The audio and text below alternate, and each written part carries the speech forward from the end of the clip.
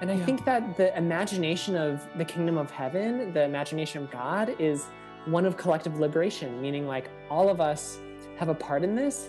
It's just we have different parts depending on our identities, but that doesn't mean that only the wokest of the woke will get into woke heaven.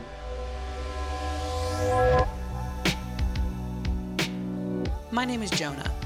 I'm a pastor, activist, community organizer, and follower of Jesus. I love the Bible, but I've been told it doesn't love me back. Enter the peacock. An ancient symbol of abundance, the peacock is more than beautiful. It serves as a guard animal around the world because it eats poisonous spiders and snakes. How does it survive? Peacocks can break down poison, get to the good stuff, and emerge fed and strengthened. Some say this is how the peacock gets its beautiful iridescent feathers. Join me and my guests as we read the Bible in the spirit of the peacock, re-encounter nourishing scriptures that have been poisoned by hate and ignorance, break down toxic theology, and get to the good stuff. Emerge fed and strengthened with a beautiful, iridescent faith. Welcome to Jonah and the Peacock, a podcast about poison, healing, and the Bible.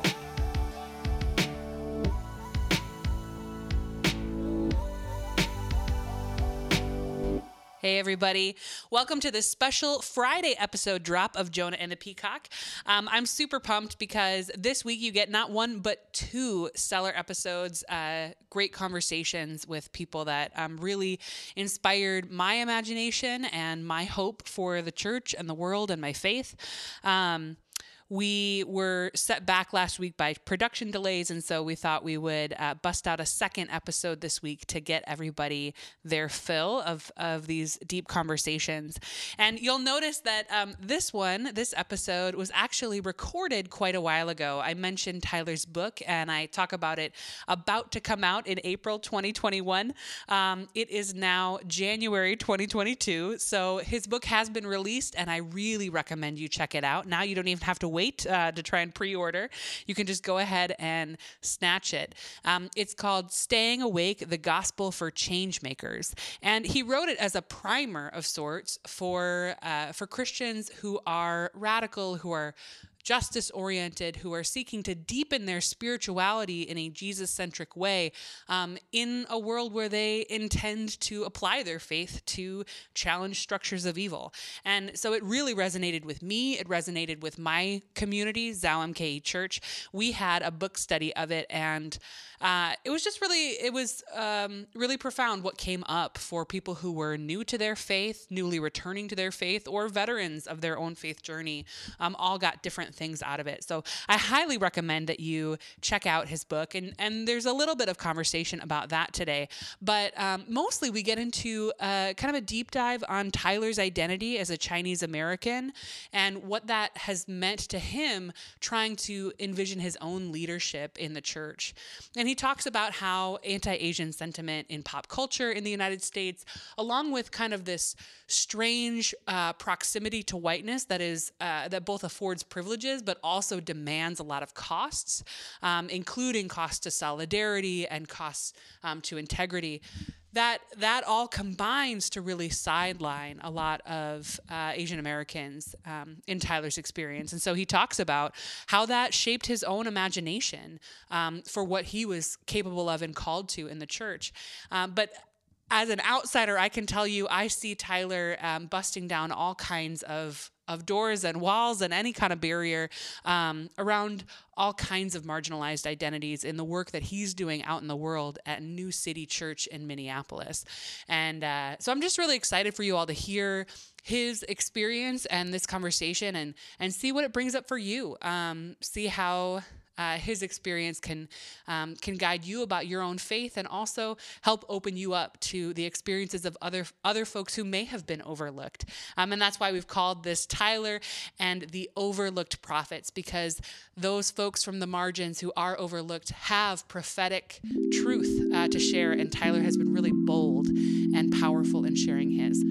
And I hope you enjoy the conversation.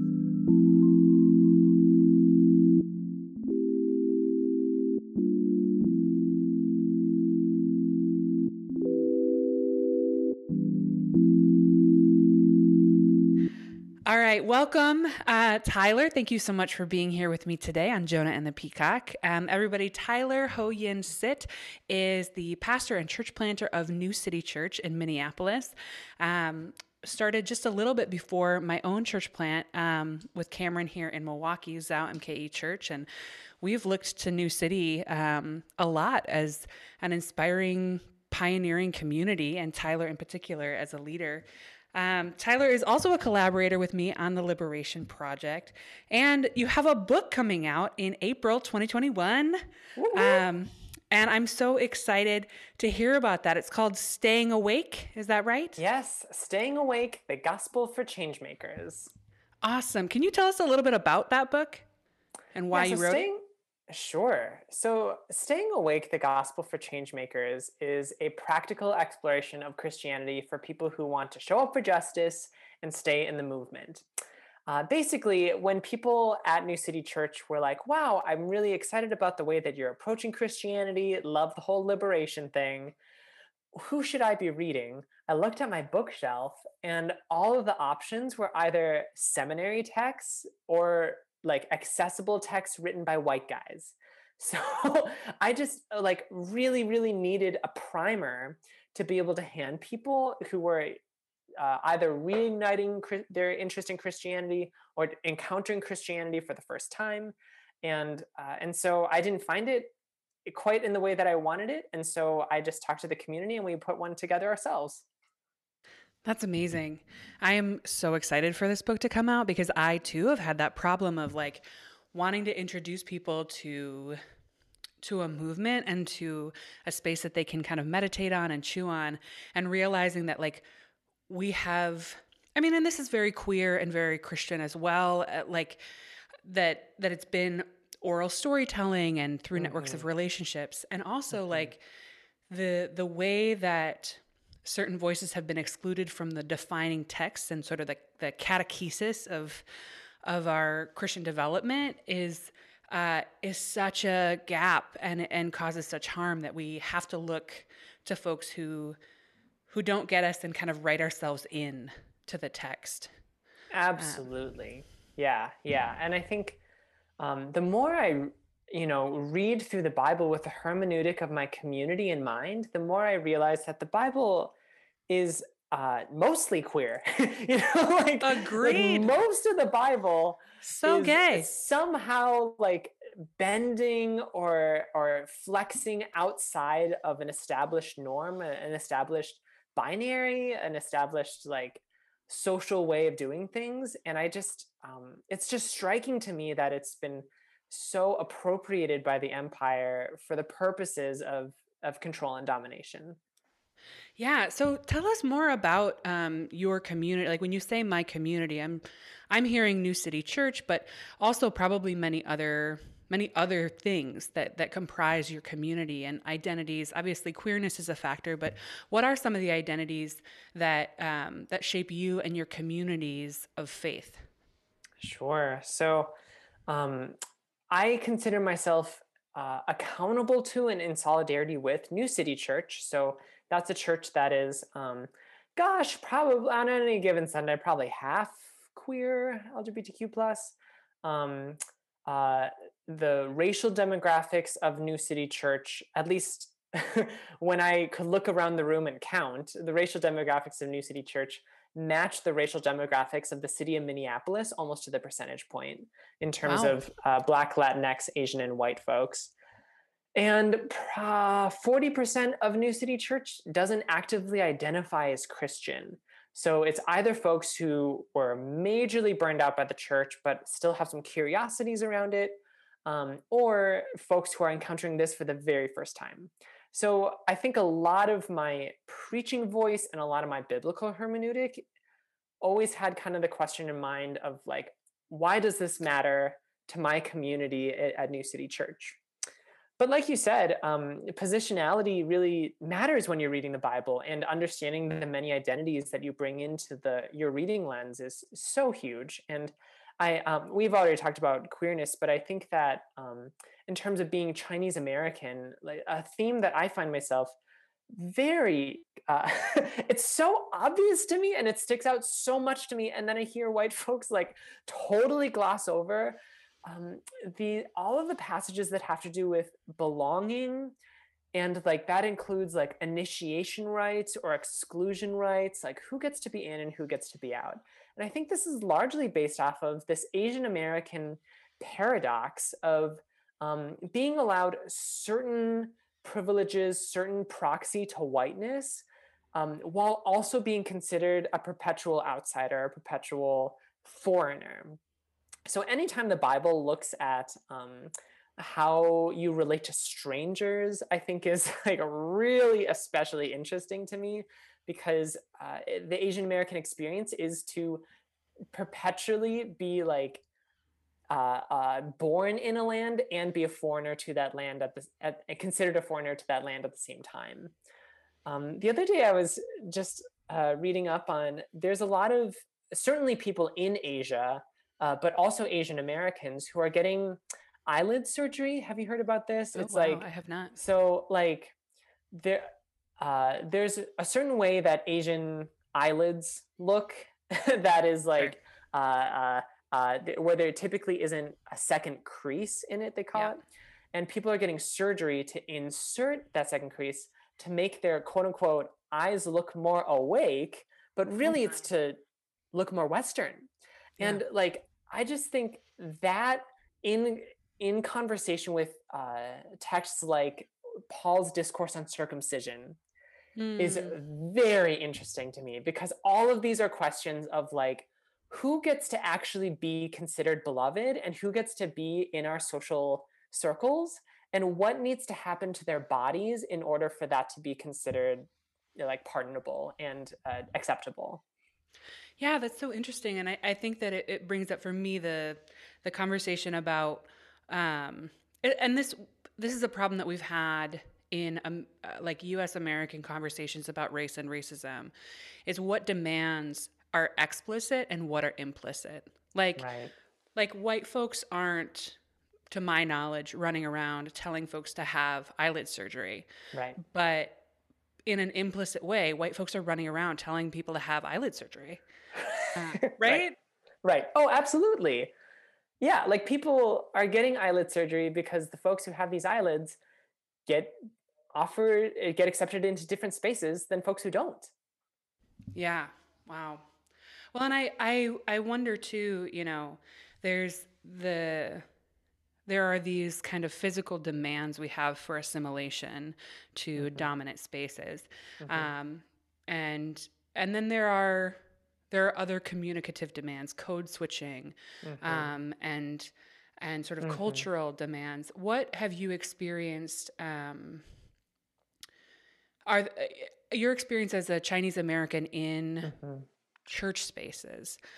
Do you feel like there are demands that are made of you relative to your reading of scripture around assimilating whiteness into your reading of scripture, or your leadership of Christian spaces, or your belief in God? Absolutely. Oh, yeah. All the time. Because I grew up in a predominantly white church community who loved me very much, but just didn't have anyone who looked like me around.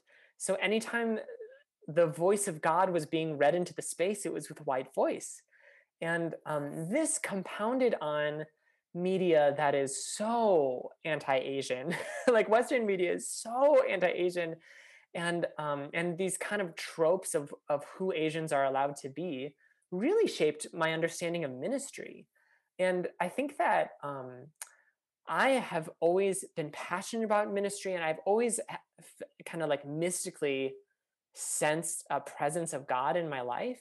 And I think that I had a harder time coming to terms with leadership positions because I just never saw Asians in the role of leadership, and especially around ministry leadership.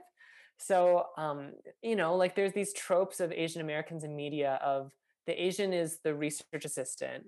The Asian is like the cool sidekick who Mhm. has like a flare of purple hair, or Yeah. like the Asian is like the shopkeeper, but there's never really a main character in like any of the shows that I grew up with, growing up in Minnesota at least. And I just really think that shaped my imagination of how far I can succeed or how well I can lead. And of course, like if you don't see yourself into leadership and you're in ministry, then that also speaks to how authoritatively you can approach the Bible. So, like being able to approach, I don't know, after doing a lot of internalized anti racism work and decolonizing work, I realized that I'm able to approach the Bible with my experience, and that is as valid of a hermeneutic as any other body approaching the Bible in their experience. It's just that some bodies happen to have like generations of biblical scholarship to back up their the things that are obvious to Sure. them and not as obvious to me.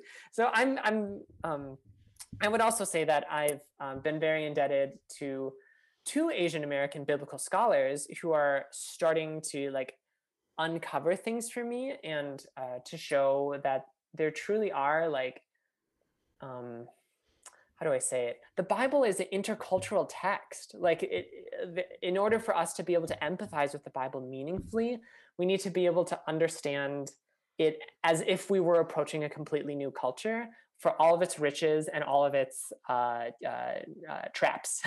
So, like, I really appreciate Asian American scholars who've been able to do that for me. Um, yeah, and I guess the last thing I would say is, so I identify as Chinese American. My dad is from Hong Kong, and my mom is a white woman from Minnetonka, Minnesota. Oh So yeah. I think like I'm also very attuned to, like in the book, when the book of Acts is describing the church and it's talking about people coming from all over the place. Like I experientially know that that is the will of God. Like the Pentecost is a vision of the will of God, because like in my home I got like a mini glimpse of that by just seeing two cultures come Mm. together in ways that allowed for really the wounds of both of those cultures to be healed by the blessings of the other. Yeah. Yeah. Oh my gosh, I have 1,000 questions because all of that is so rich. And um, so I hear you naming kind of intercultural space and intercultural multiracial family as kind of a vantage point of the kingdom. And I also hear, I want to go back briefly to leadership, because when you were talking about leadership and seeing or not seeing other Asian Americans in leadership in the church, one of the things that it reminded me of is that in our shared denomination, the United Methodist Church, and maybe this is my own context, I'm in Wisconsin, and I've also served in Northern Illinois in the Chicago area, but like I see a lot more recent immigrants Mm-hmm. pastoring immigrant congregations. Mm-hmm. Mm-hmm. I don't see as many Asian Americans who were born in the United States leading, period. Right. And one of the things that it has always kind of reminded me of, although again, this is that difference between spoken and unspoken. No one would say this, but it reminds me of the formerly spoken restrictions on women in the church, around, well, women can teach other women and children, but never men. Mm-hmm. And I wonder, if there are still some unspoken practices around white supremacy narratives of superiority and who is allowed to lead and whom they are allowed to lead. And I think that like Oh the yeah. church doesn't, within that racial superiority structure, which is sinful and evil, but so poorly and inconsistently confronted in our church, there's no place to put a Chinese American church planter, pastor, Right. born in Minnesota, in a multicultural, multiracial home, because who do you have the authority to lead over? Yeah. Yeah. And I just wonder how Yeah. Very insightful. even our teachings about, whether women can speak in the church, in church, bleed the misogyny of that and the kind of hierarchy of authority there leads into other systems of oppression to say who has the authority to lead and whom do they have the authority to lead. Do you feel like your leadership is ever restricted to certain communities and not others? It certainly informs my drive to be a church planter. I think that, and I would wonder if this would be a similar experience to you with Zao, but I feel like marginalized people are primed to be church planters because we've already had to operate in a world that wasn't built for us. Absolutely. And so like we already have an imagination of like, okay, so we can't count on, I can't count on my denomination to create like a community where people like me flourish because there aren't any leaders like me who imagining 100%. it. So it's like, okay, so this is kind of my responsibility. And of course, like that's where I've had really significant allyship from within my denomination of people saying, yes, we do need you to be creating this. But there is still kind of like a mantle of like, it's the marginalized person's imagination that will create the next thing or the new thing. And I think that that's what New City Church is, certainly not just from my own imagination, but from my whole team, which is mostly queer people of color. And yeah, I wonder if you find that with Zao as well, like the imagination for being able to create Zao came from your marginalization. Yeah, absolutely. I think, there is no structure within the church that recognizes me as my whole self, even if it's trying, because absolutely, I mean, like here in Wisconsin and for sure in Northern Illinois, there were so many people who had my back and were creating the spaces for me to step up into leadership. But it's countercultural. It's against the history and legacy of the system. And so it's just very difficult to move. But even at that same time, I joke about this a lot, actually, that when I was a community organizer working primarily with churches before I discerned my call to leave that to do full-time church planting. And a preface to that story that I don't usually tell is that I went to seminary before I became a community organizer, but I didn't pursue congregational or pastoral ministry because I literally didn't see a place for myself in the church that would recognize the leadership I was called to until I stumbled upon a church plant and was like, oh, you can just make this up. You can just start from nothing. Right. And like, I think it sounds very difficult to start from nothing, but for me, I was like, oh my gosh, that's so much easier than like pretending to be something I'm not, and then convincing you that I should be who I am, and then shifting the systems to accommodate that. So yeah, I mean, like I found ways to lead the church as a community organizer, and I never want to downplay the many non-clergy, non-directly pastoral ways that like so many people serve the church and the body. But right. I missed out on many years of a different kind of leadership because no one, not even me, could see a place for myself to lead. Now, the thing that I do talk more openly about and joke about is that when I said that I wanted to do this, when I decided I wanted to follow this call and I saw a path to do so, some people were like, oh, so you're going to go start a queer church? And sometimes because they knew that I was a community organizer, they'd be like, oh, you're going to start a justice church? And my answer would always be like, no, I'm going to start a Jesus church, and any Jesus church worth its salt will be queer as hell and committed to justice at every level. Because obviously, ta-da! But what I found fascinating is that like there is this assumption that if you are a queer person, you are leading other queer people. And that's sort of where the sentence ends. That you lead out of your queerness for queer people, and therefore no one who is not queer is called to be a part of what you're building or leading. Yeah. Yep. Which is bananas. Absolutely. And the more intersecting identities we have on top of that, I'm a trans person too, right? So if I talk too much about my transness, will even queer cis people be like, well, this isn't for me, right? Right. And I imagine, I get tremendous leeway with that as a white person. Um, but again, those kind of branches of who is allowed to lead whom really, Yes. really feel limiting. Yeah. And I think, I mean, yeah, so I totally agree with what you're saying. The experience of a couple of years ago, hearing someone say, well, New City Church is a nice niche church, but what are we Ooh, going to do? When are we going to start planting, you know, churches? It's like, yikes. let's just pause real quick there.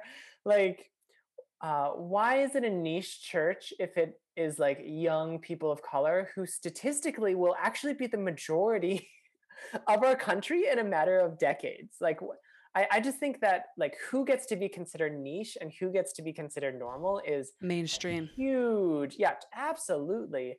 And I think that there's so many stories to loop back to the Bible, there's so many stories within the Bible that absolutely busts down those understandings. And there's so many like surprises to who gets to be in the family and who gets to receive hospitality and who gets to be part of the kingdom of God. And I think that Jesus, um, it's interesting because we're almost like anti-nuclear family with capitalism and everyone being super transient and super distant from each other.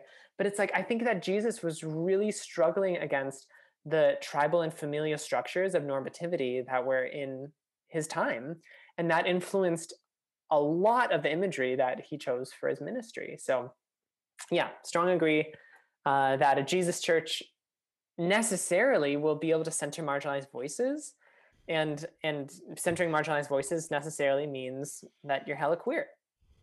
Absolutely. And I think that like understanding too, you and I have talked about this and about you know, having, for instance, POC led church spaces Mm-hmm. engaging racial justice. And actually, contrary to the mythology about it, within the church structures that would only be for people of color, Mm-hmm. you feeling like inundated actually with white folks who want to follow to the point where you're worried about oversaturation, right? Yes. So the people Yes. pursuing the gospel are actually saying, "No, I want so badly to be led to Right. the margins that in some ways it's crowding out the margins." Well, and that is a really interesting thing, and we see this in a lot of multi-ethnic churches. Like, it's in its nascent forms, it becomes like robustly multi-ethnic, and then once word gets out among the white community and there's a critical mass of white people in the room for white people to feel safe, then all of a sudden it like like balloons up, especially frankly when you're playing a numbers game in Minnesota where like just statistically there's a lot of white people here. Just a lot of them around. There's just a lot of them around and they got to go to church somewhere, and so it does present a really fascinating church, um, a potential pitfall of multi-ethnic church planting. And I think that COVID has actually taught us a lot in how to engage in community in a way that can kind of circumvent some of those issues, because New City Church is putting out an online worship service where basically 100% of the people that you see on the screen are queer people of color, but 100% of the audience Is isn't not. isn't a white, or I should say congregation, not audience. 100% of the congregation is not queer people of color, but the experience can still feel safe for queer people of color in the congregation because they're engaging directly with the service. And that, I think that's the fear.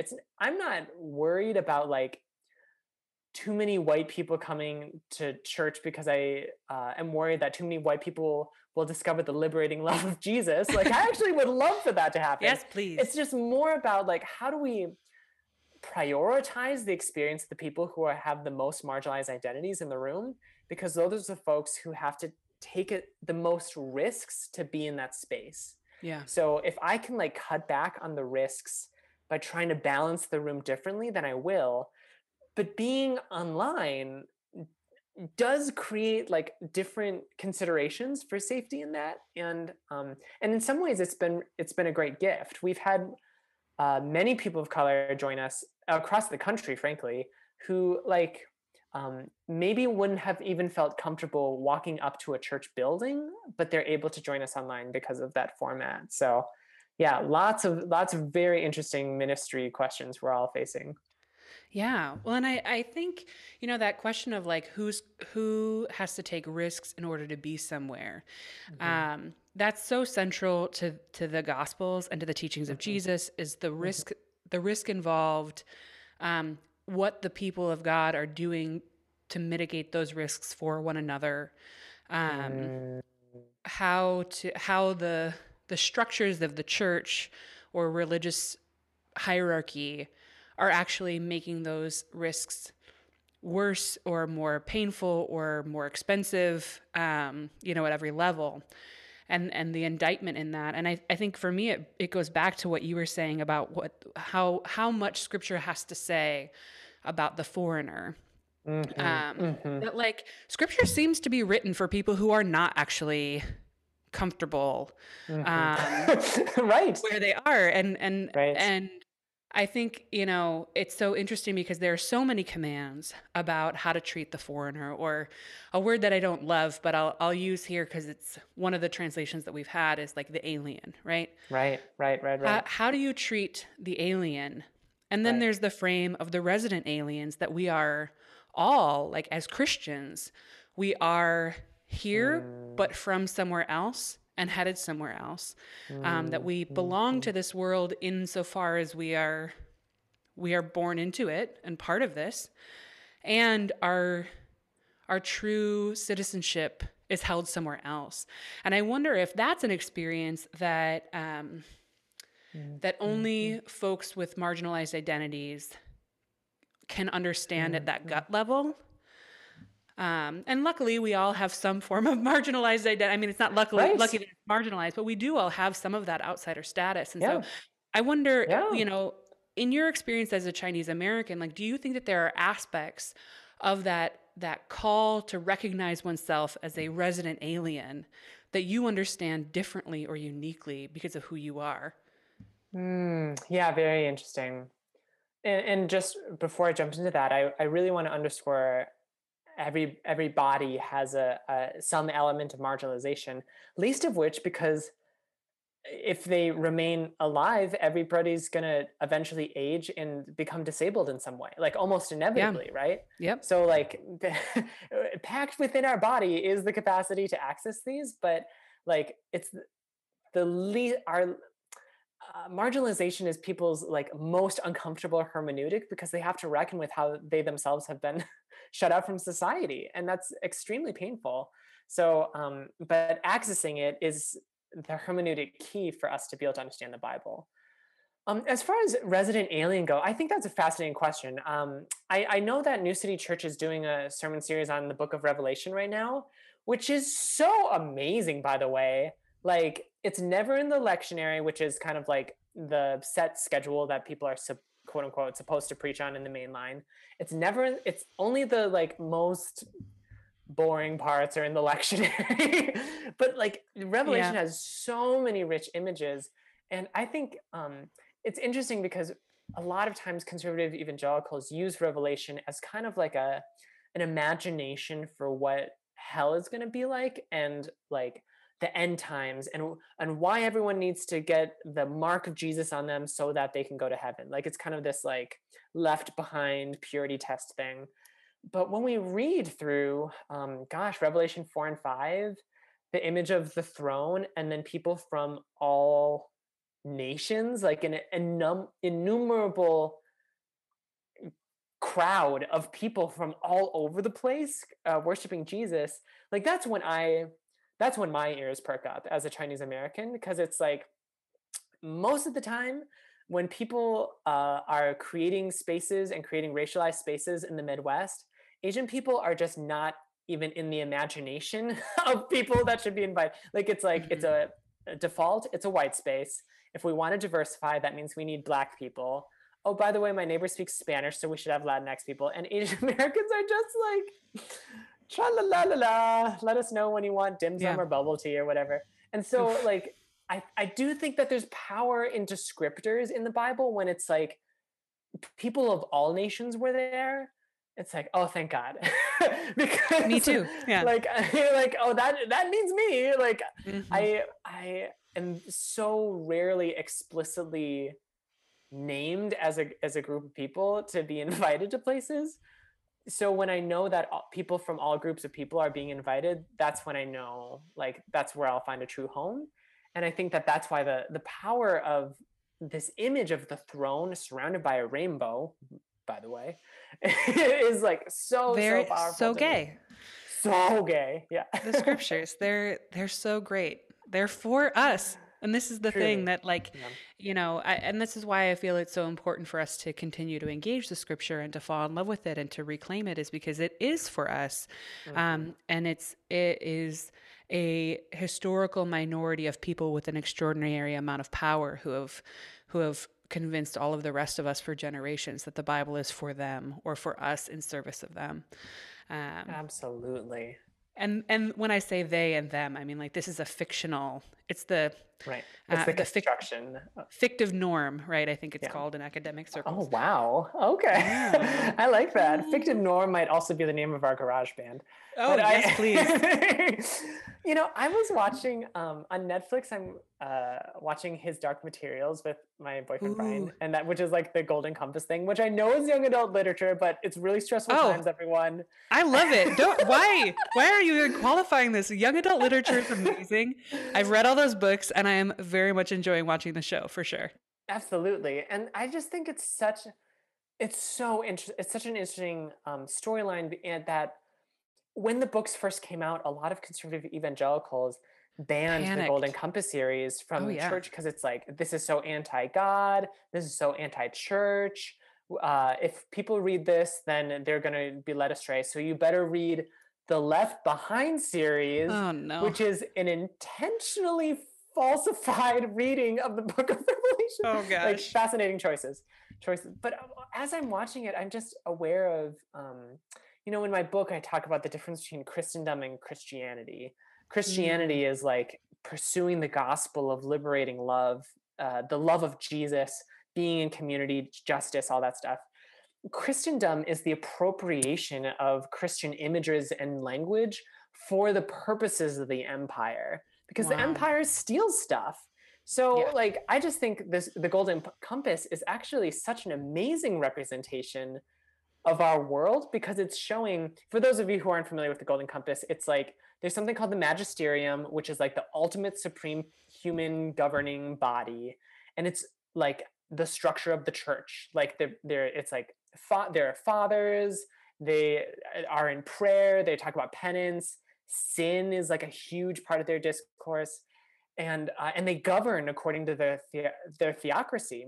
And I just think that's such an amazing representation, not of Christianity, but of Christendom, because Yeah. it's in no way representing the gospel of Jesus, but it is appropriating all the images of Jesus. And that, I Hmm. think, is actually more useful for Christians, because that's the thing that we always need to be on the lookout for, like always on the lookout for how people are misusing the name of Jesus for the purposes of something that Jesus didn't want.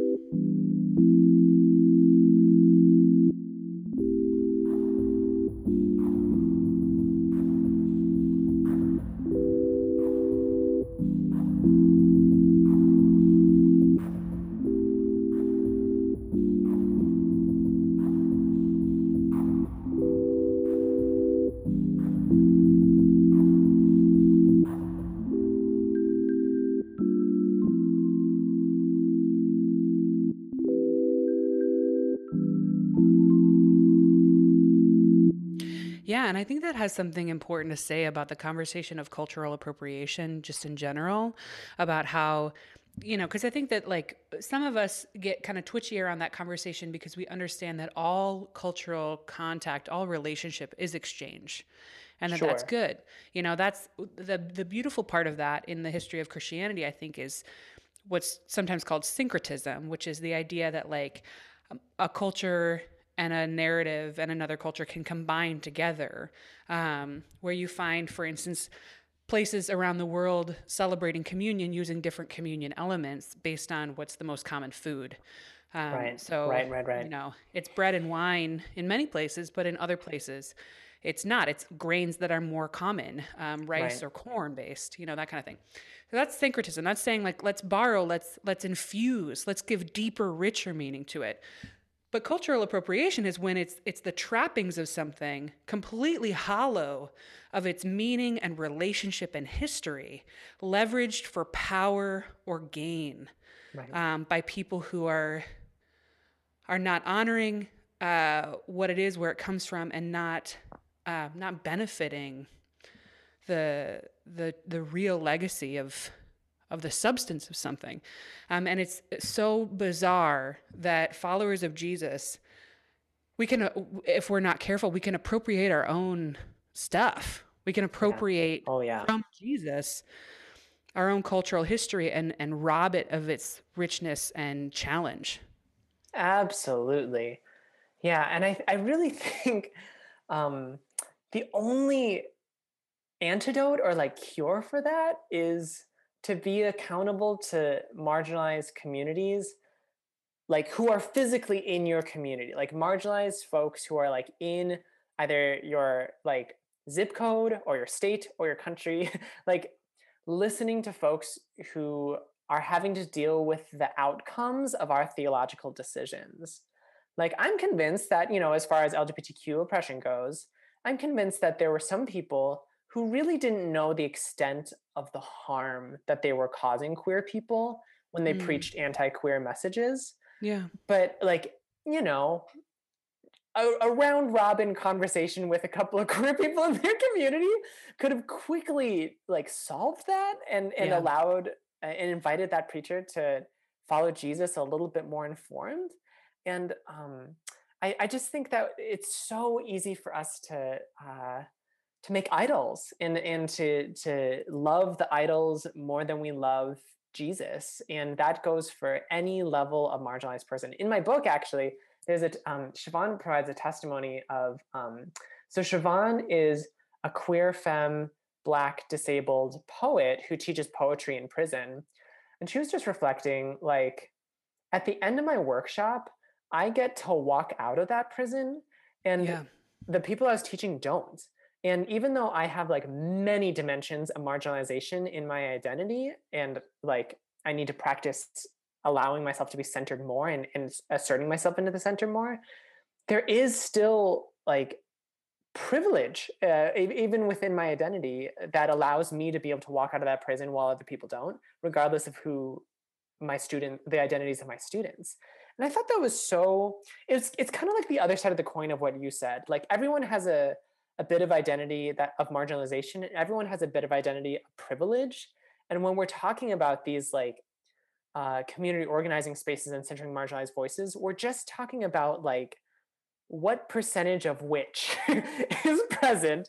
Yeah. But it's not like there's one ultimate group that has the gold medal in the oppression Olympics. Yeah. And that's fluid through time and experience Mm-hmm. too, right? Or Mm-hmm. like certainly space to space, but also just like our own historical narrative playing out. It's interesting that you bring up that example of someone being able to Mm-hmm. bring all of her, does she use she her Yeah. Mm-hmm. pronouns, bringing all of her complicated identity, and its beauty and its contours into a space, aware of her own marginalization, and then still aware that she gets to leave in a space other people don't. I don't think this has come up on the podcast, but I was incarcerated myself, Mm-hmm. and one of the very strange experiences I had was being on the other end of that, where like people who could come in to preach to us on Sundays or run a Mm-hmm. Bible study or whatever, I watched them leave and I couldn't. And then also, my sentence was relatively short, and it was actually I had an enormous amount of autonomy in that because I chose to participate in civil disobedience that I knew might result in my incarceration. So Right. I even had choice in that my fellow inmates didn't. And then when I got to leave after a period of months, and they would be there for years, all of these things, like there is nuance to every one of our experiences of oppression and privilege. And I feel like sometimes when we talk about them exclusively in terms of identity, it feels fixed rather than an organic experience of moving Mm. and shifting through a power Mhm. structure. And Oh I think yeah. that the gospel invites us to orient ourselves to, like you said, to the margins and to the margins of our own experience for the purposes not of trying to claim that gold medal of oppression, but of creating a real lived sense of solidarity with everyone Mm. else who is navigating that fluid but continuous power structure. Mm. I love that. Yeah, and it really speaks to, um, we throw around the phrase collective liberation. No one is free until everyone's free, and I really, um, I don't know. It makes sense to me why the Book of Revelation has this image of all nations coming together before the throne, because if there is going to be a measuring line, it's just like an impossible task to decide who gets to be the purified in and who gets to be the dirty. Like anytime I'm in social justice spaces, one of the things that I talk about in my book is the 1990s sexual purity culture thing, which is like no masturbating, no looking at people the wrong way, whatever. If you have sex, you're a chewed up piece of gum. And Ugh. comparing that to social justice purity culture, which is like this kind of fixed, rigid framework that often replicates dynamics of domination that say like only the pure few who are the wokest of the woke get to determine what social justice means. And I Yeah. think that the imagination of the kingdom of heaven, the imagination of God, is one of collective liberation, meaning like all of us have a part in this. It's just we have different parts depending on our identities, but that doesn't mean that only the wokest of the woke will get into woke heaven. You know what I Mm. mean? Um, Yeah. yeah. So bearing all of that in mind, and and in particular, kind of this thread that we've been chasing around various lived experiences of marginalization and how that ought to lead our interpretation of scripture and our building of church. Because, we've talked actually a lot about church leadership and church formation. You wanted to talk today about the story of the Ethiopian eunuch in the book of Acts.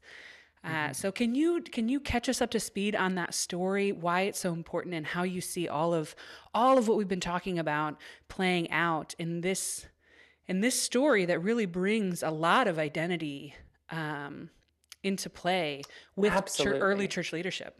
Absolutely. Yeah.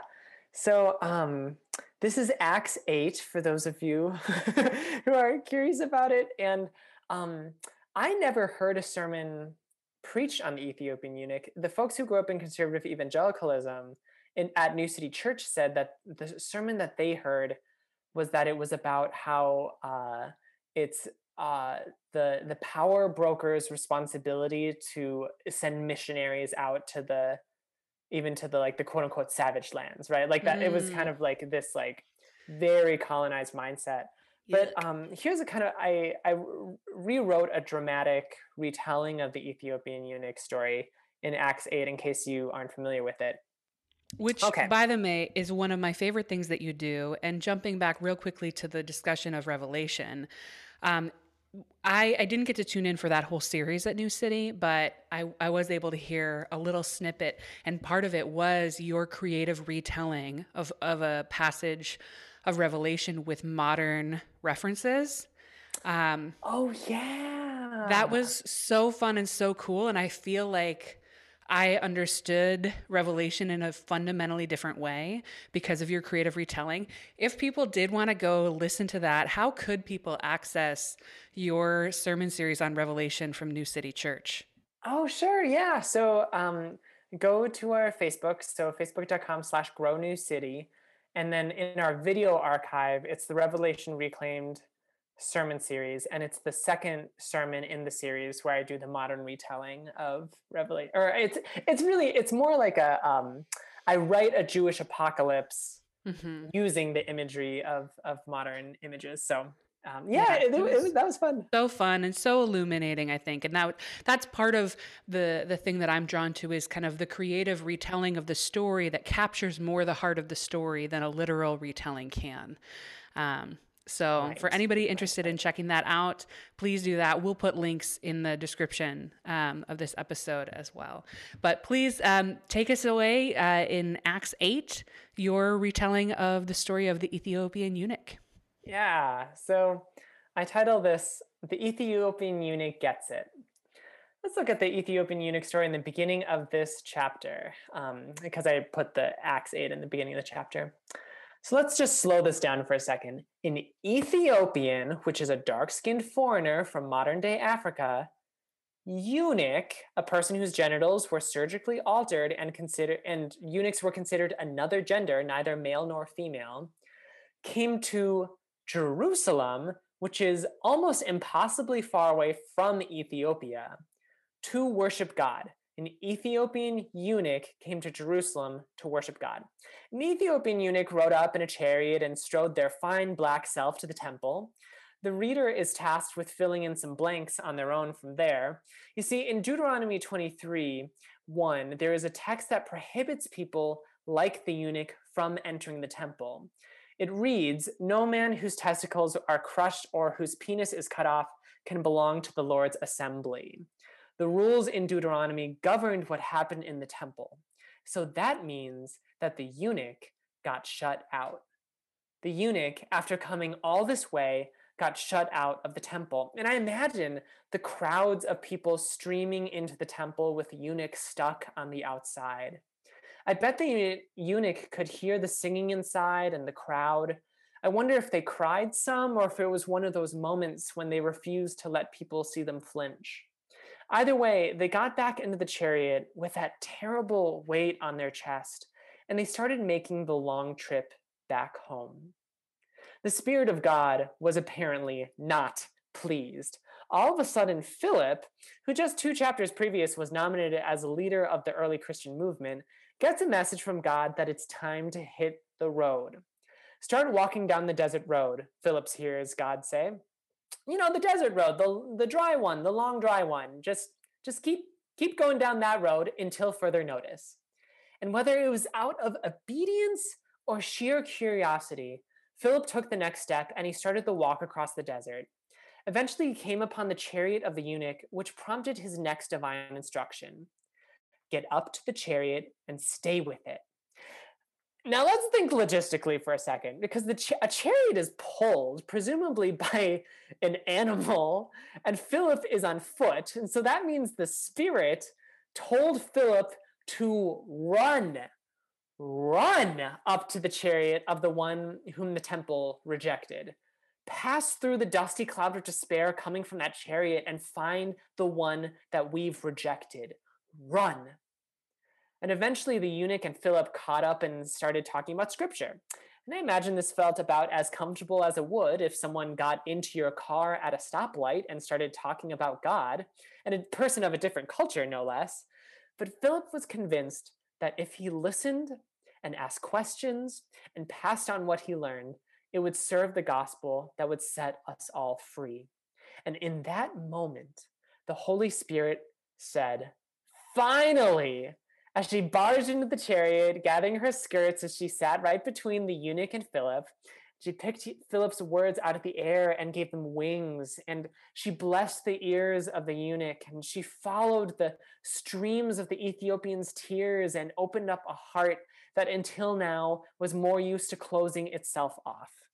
She set the scripture on fire until its warmth and light blessed the deadest parts of the chariot's passengers. The eunuch found out something that they had wished for all along, that God's ways are different than society's ways, that they could hope again. And so the eunuch looked around and saw water and said, "Look, water," said the black-skinned sexual minority foreigner. "What would keep me from being baptized?" And what a blessing this eunuch is giving Philip. Philip, who was already starting his ministry career, had been in ministry with plenty of people, and some of them were quite different from him. But an Ethiopian eunuch who wouldn't even be able to get into the temple was in front of him, asking to enter into God's community. And the eunuch didn't ask, "Can I get baptized?" They asked, "What would keep me from being baptized?" Tell me, Philip, what reasons can you come up with that would be greater than God's love? And with that question, Philip nodded, and the two stepped out of the dusty chariot into the water. Across the shining stretch of desert, an oasis of water would be the new home for the eunuch and Philip. Glimmering in the sun, Philip gently baptized them, and the Spirit erupted in symphony. So beautiful. Thank you for that, Tyler. So what does that story mean to you as you read it? Yeah, I mean, I just think it's striking that there is a dark-skinned sexual minority in the Bible who plays like a pretty important part of a story that is just completely dismissed and ignored, or Yeah. commodified and colonized. Yeah. Like it's like, here's this character who probably went on to plant a church. Like Yeah. they went to Ethiopia, and they wouldn't have had a ton of other places to worship. And Philip didn't police that. Like Philip was like, "I'm going to share what I got. We're going to baptize, and then you go and do what God wants you to do." Yeah. That's powerful. Well, and I think if we can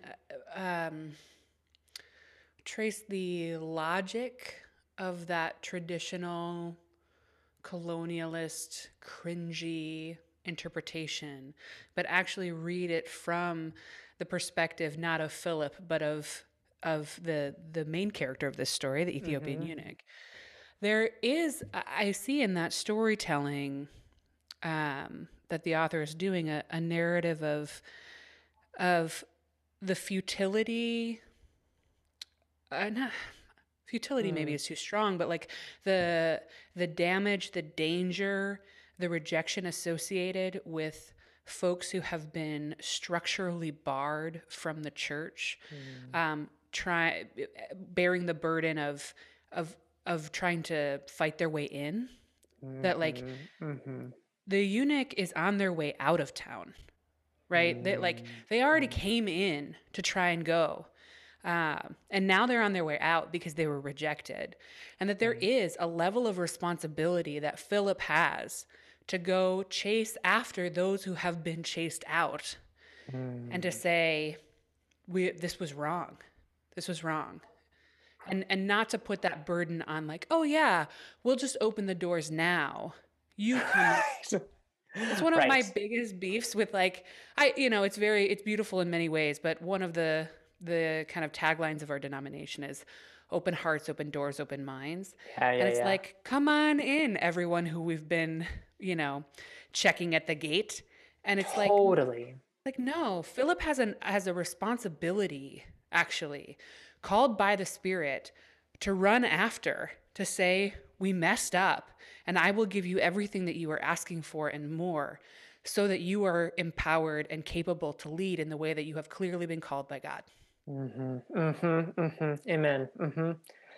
Right. Like it's such a inside out ecclesiology. Like the church is the place on the side of the road where you run after the people that the church has harmed. Like that's pretty powerful. Yeah. And I think it's interesting. I was talking to I had a proofreader of my book, Dr. Eric Barreto, who's at Princeton. He's a New Testament scholar who wrote his dissertation on Acts 8. Oh, wow.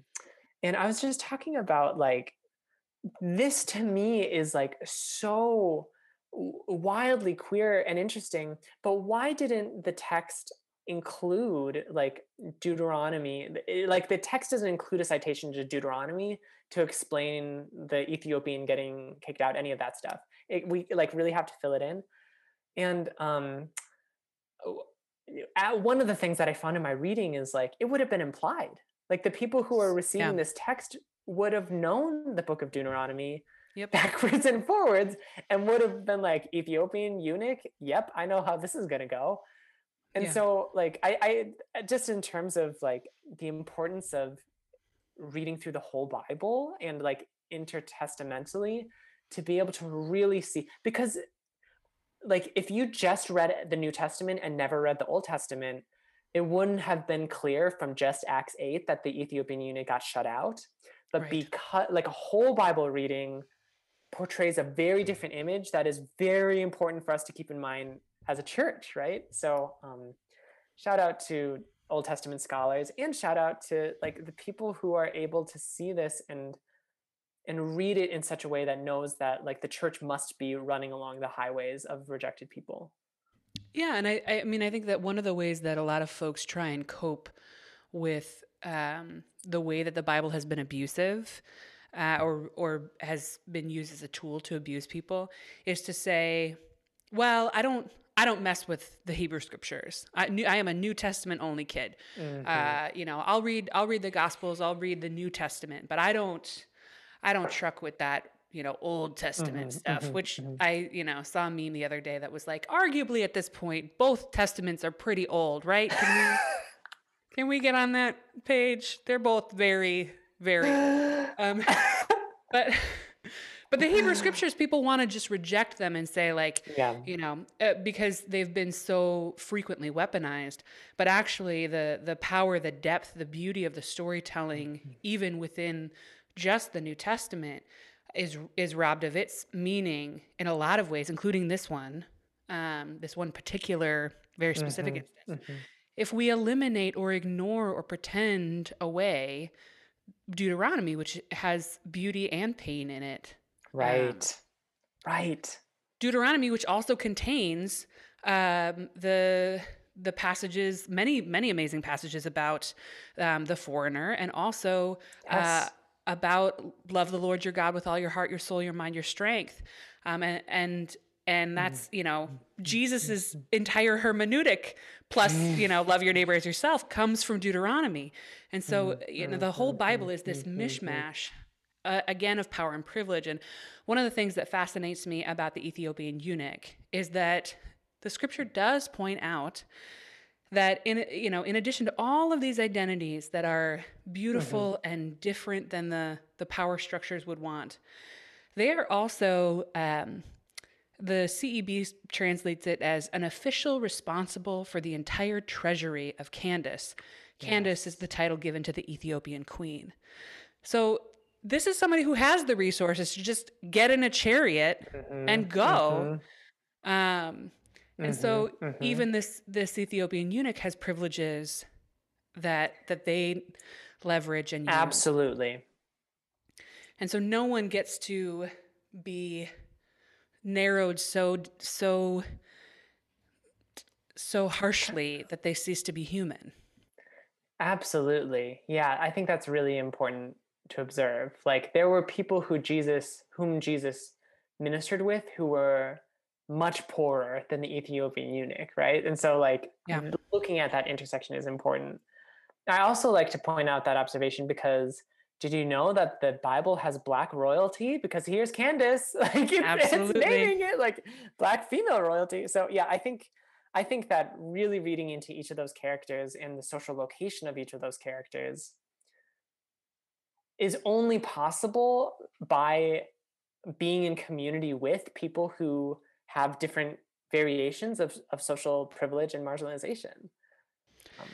We want to be so reductionist about it in the States, and in the American church, and binary, I think, where you referenced like all the people that Jesus ministered to and with were at a very different economic place. Were deeply oppressed by the economic system in a way that this Ethiopian eunuch was not. And also, they, for the most part, had access to the temple. And, right. and the right. Ethiopian eunuch was turned away. So right.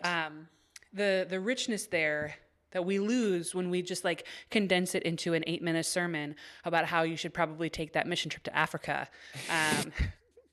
Which, like, at best, that's probably the only way most of us have heard this text preached, right? Right. Yeah, it's so much richer than that.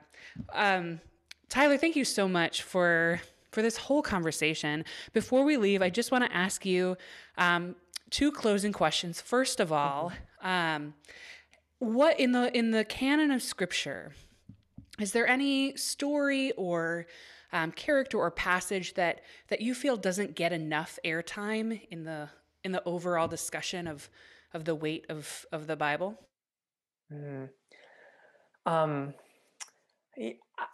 I have many answers to this, but just because it didn't come up earlier in the interview, the earth, like the earth itself has such a powerful role in so many stories.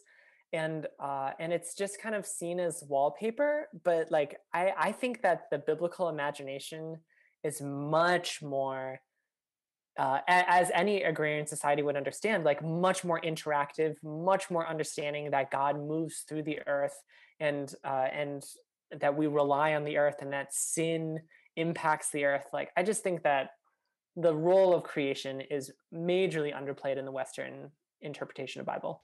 Yeah, absolutely. Yeah, sometime maybe I'll have you back to talk specifically about that. I think that would be a really rich conversation. Yes! Well, and then the kind of flip cynical side of that, is there any part of the Bible, a character, a passage, a narrative that you feel like gets way too much play in our kind of modern American Christian tellings of Scripture? Undue influence, if you will? Okay, so I'm going to say this with a bunch of apostrophes, like footnotes here. I think King David has like some major masculinity stuff that like we need to be a little bit more critical of. That like, because he's a man after God's own heart. Yeah, and because he like successfully murdered a bunch of people, like you gotta like, like geopolitically, I understand why David is shown in a very positive light in some of the Old Testamental texts, but his certainly the rape of Bathsheba and his relationship with emotions and like all of these things, I just feel like because as a church planter, I peruse like what sermon series other churches are doing to kind of get ideas for myself. And so many people love to latch on David as kind of like the hardcore king who was like in it for the Lord and danced for the Lord, but also fought battles. And we need to fight battles in our life. Like there's kind of this like, he's like the Chuck Norris of the Old Testament. And I just feel like there is no character in the Old Testament who's supposed to be representative of the perfective, ideal person. Yeah. And I think that the biblical authors intentionally included David's flaws to demonstrate that like even folks who are super wrapped up in toxic masculinity need to God can still move through them, right? And they also have work to do. So but that has in our retelling so often been claimed as virtue rather than totally flaw. Yeah. And I wonder, maybe we need to put David on the shelf for a little while anyway, but are there ways to queer and decolonize those readings? David and Jonathan, for instance. The gay is the whole thing? The whole Bible is gay. We don't even have to be like looking for these things. We just stumble upon them. And then all of a sudden we're naked and hugging and kissing each other because we're such good friends, according to every white male Christian evangelical. They just have an apartment together. Yeah. They're just roommates. Guys, come on. Roommates for 15 years. Yeah, there's so much there. Like David says, I love you more than I've loved a woman. And I think that that's valuable and powerful. And also I think the fact that David like was trapped in this like patrilineal society meant that like part of the rape of Bathsheba is related to closetedness. So now we're just using modern terms into ancient characters, but I think that there's a lot there. Yeah. All right, cool. Well, someday we'll talk about that too. So thank you, Tyler, so much. Everybody be on the lookout for Tyler's work with the Liberation Project, which we didn't even really get to talk about. But you do a lot of design work and visual representations of some of these concepts, invitation to think about doing ministry differently and through a liberationist lens. And then, of course, the book coming out in April 2021, Staying Awake. Remind me that subtitle again. Staying Awake, the Gospel for Changemakers. And folks can go to tylersitt.com to get on the mailing list to get updates about that. Fantastic. Well, thank you so much, Tyler. God bless everyone. Bye.